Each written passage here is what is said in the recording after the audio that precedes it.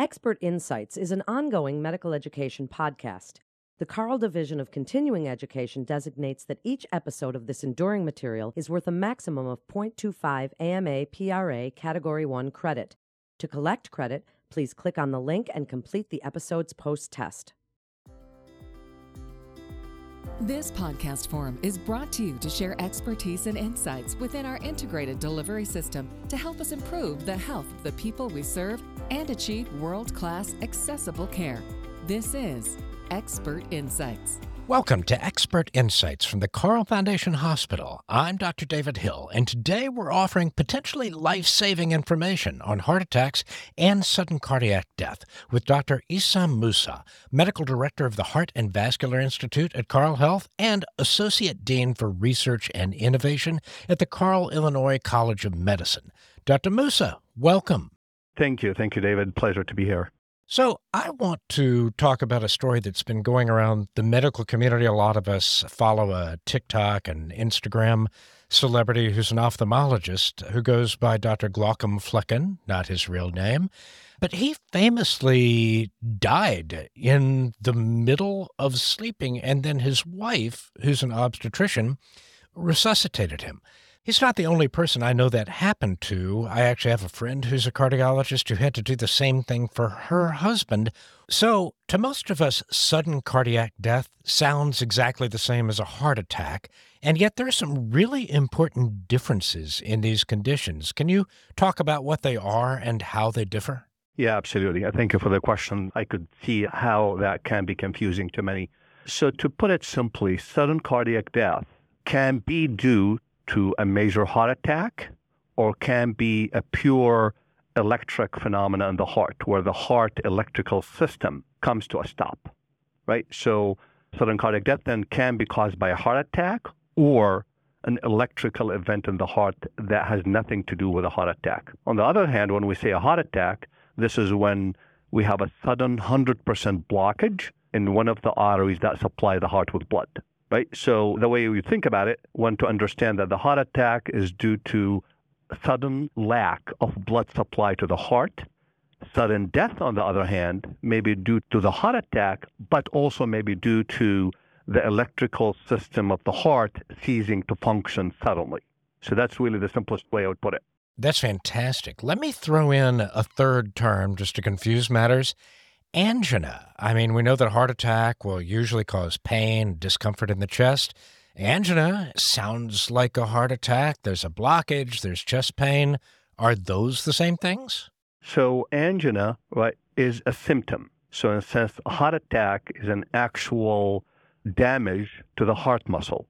Angina can be a symptom of a heart attack or a symptom of a partial blockage that causing pain in the chest but not a heart attack because the blockage is not 100%.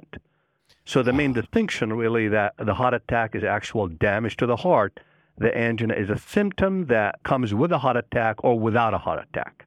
That's very helpful to hear. Now, speaking of angina, I think we think of that as the first warning sign that somebody's having a heart attack.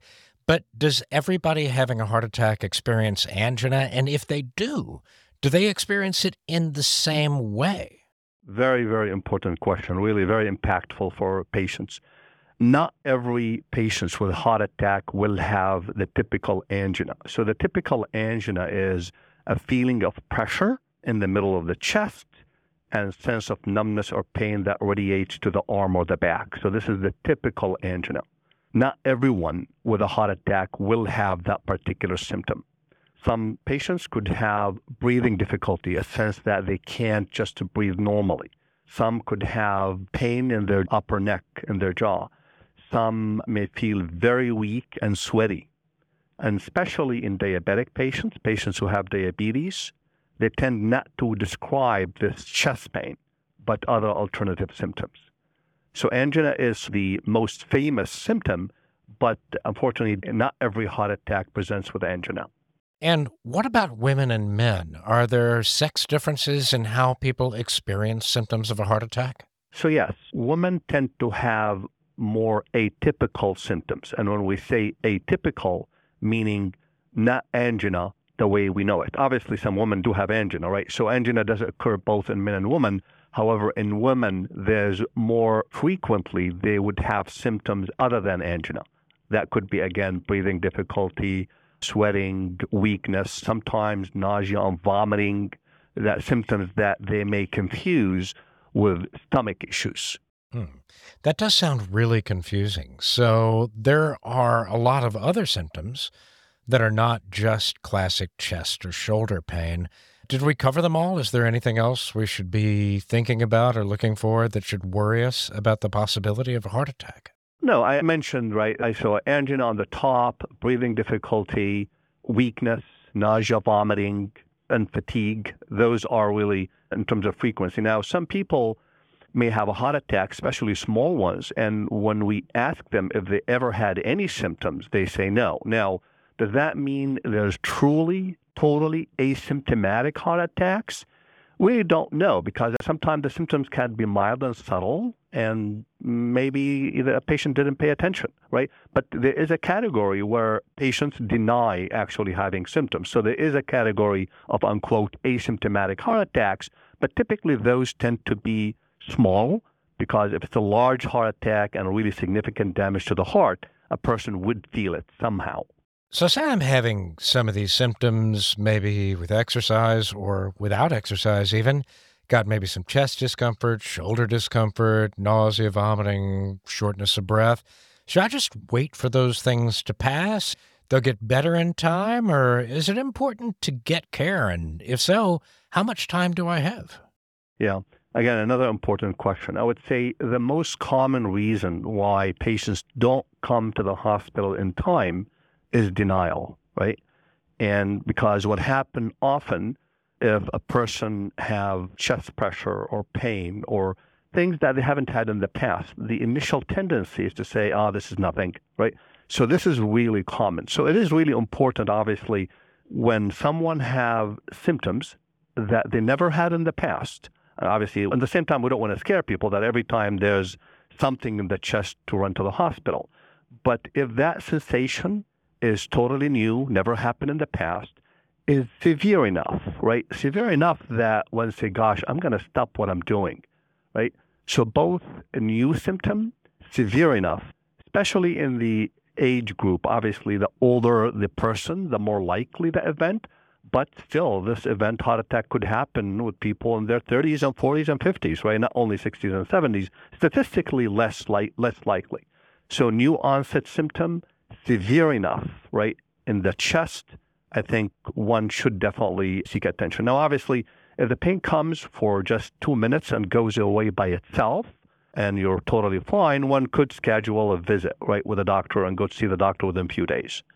If the pain is there for 10, 15 minutes, then it's a 911 call or a visit to the emergency room. So the time and the severity is really important to say, okay, what should I do about it? So let's say I have these symptoms and I'm smart enough to say, wait a second, this isn't right. I had to stop mowing the lawn and sit down, and maybe I better get this seen. So I go to the ER or I call EMS. What are they going to do for me? So the first thing when a patient goes to the emergency room with symptoms suggestive of a heart attack is obviously to measure the what we call the vitals, the blood pressure, the heart rate, and get what's called an electrocardiogram, which is a map to the electrical activity of the heart. And the electrocardiogram, in over 90% of patients, if there's a heart attack, would show some changes. Now here, obviously, when we say heart attacks, there are different kinds, and obviously there's no time to go, but something called ST elevation, and I know this is a technical term, but it is a fundamental term because some heart attacks, when they're small and certain areas in the heart, they may not show on the EKG.